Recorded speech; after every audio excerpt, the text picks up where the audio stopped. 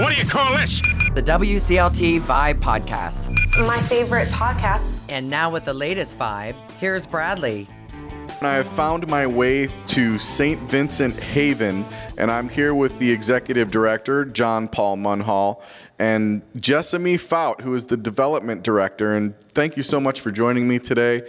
I'm looking forward to learning about this place, and our listeners are interested as well. So let's get started right away with Jesseme. Tell me what the development director does and what your role is around here. So my role here is pretty simple. I am here to really cultivate relationships within the community, to tell the public what we're doing here at St. Vincent Haven, to really work with our marketing and our social media platforms and kind of tell the world what we do here. And John Paul, talk to me a little bit about what you do here, and not just your role, but the role of St. Vincent Haven and what it's here for. I think my job title is specifically to tell people what to do. I don't know that I always do the best job of that, but we really do try here.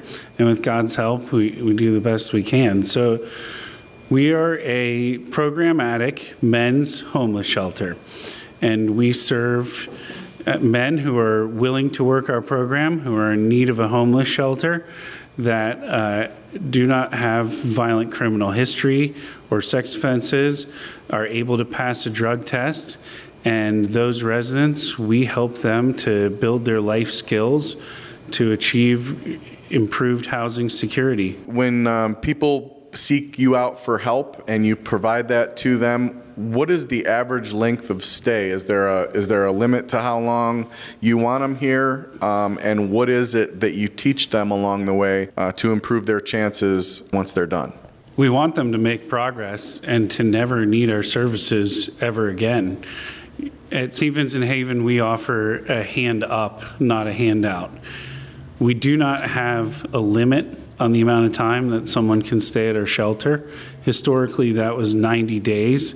However, we've found that we can hold them more accountable by giving them shorter time frames in which we have specific benchmarks that we expect them to achieve, and have been much more successful with that. In the past, our average successful stay was 87 days, and we had a hard exit of 90 days. So obviously, we had some people who were nearly successful who were being kicked out and then just going to another homeless shelter and just continuing the cycle. So clearly there needed to be put an end to that. So we do what's called a 2-week notice and provide very specific benchmarks we expect them to accomplish. As long as they accomplish that and are continuing to work the program, they can stay. So to this day, our average successful stay is still about 87 days. Difference being now we have a greater challenge of finding housing for people than we did in the past. Our average stay in general is about 47 days. You guys have specific benchmarks and tools that you use to help make people that you come in contact with more successful once they're gone. What are some of those things that make you guys special? I would say what divides us is our strict adherence to our programming. Our staff members' love for our residents. Love specifically defined as to will the good of another for the sake of the other. Our staff works very hard. Another specific component within that is increased face time with our residents. So meeting twice weekly to go over a uniquely tailored, individualized action plan with each of the residents to make sure on that biweekly basis that they are continuing to meet those benchmarks. So it's that hands-on approach that I believe is what makes the difference. Jesseme, tell me how people can reach out to you, whether they know somebody that they think might benefit from going through this program, or if they would like to form a partnership with you. So they can reach me, my email address. Everything is on our Facebook page as well. So if you have social media, you can look up St. Vincent Haven.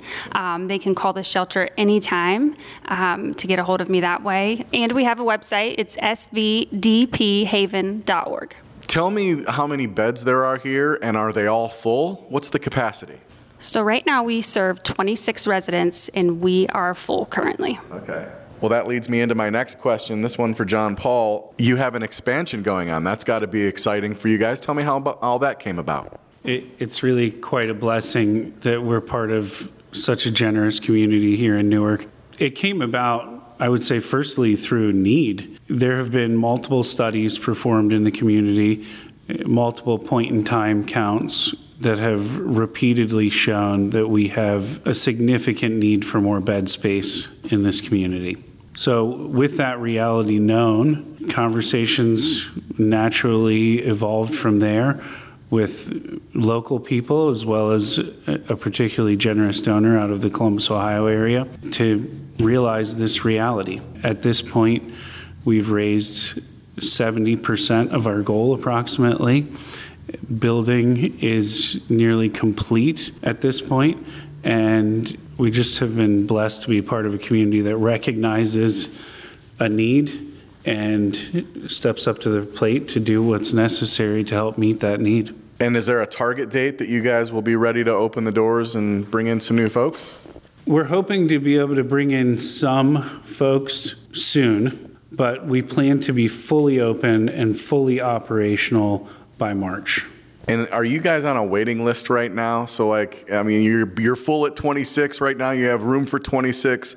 What happens when you guys are operational and have the ability to invite more people in? Will those beds go quickly? Yes, the need is great. Our phones are always ringing, so we don't have per se like a waiting list. It's kind of first come, first serve. So we anticipate that those will fill up fast. Well, it's an exciting time with the renovation and expansion going on. Can you try and shed some light on why this work is important? I think that there's a stigma behind homelessness. And if you would have asked me a year ago if I'd be doing this work, I would have told you no. But my husband had talked me into going downtown and serving as part of our church ministry. And I had an encounter with a homeless man on the street that completely changed my life and softened my heart in a way that I didn't know possible.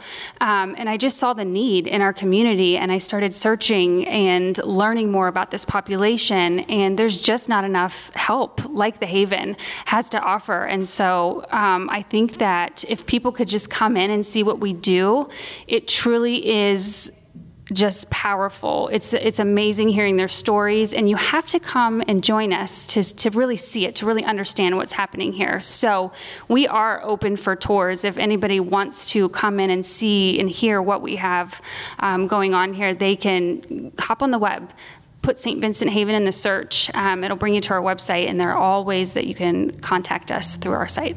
Not only are you open for tours and willing to open up and show people what kind of work you guys are doing here, with the expansion, there's a level of support that needs to come with that. How can people open themselves up and help serve the community by helping you guys along the way? Absolutely. So our campaign is called Building Hope, and we cannot do that without the help of our community. So it is crucial that we have partnerships with anybody who wants to get involved.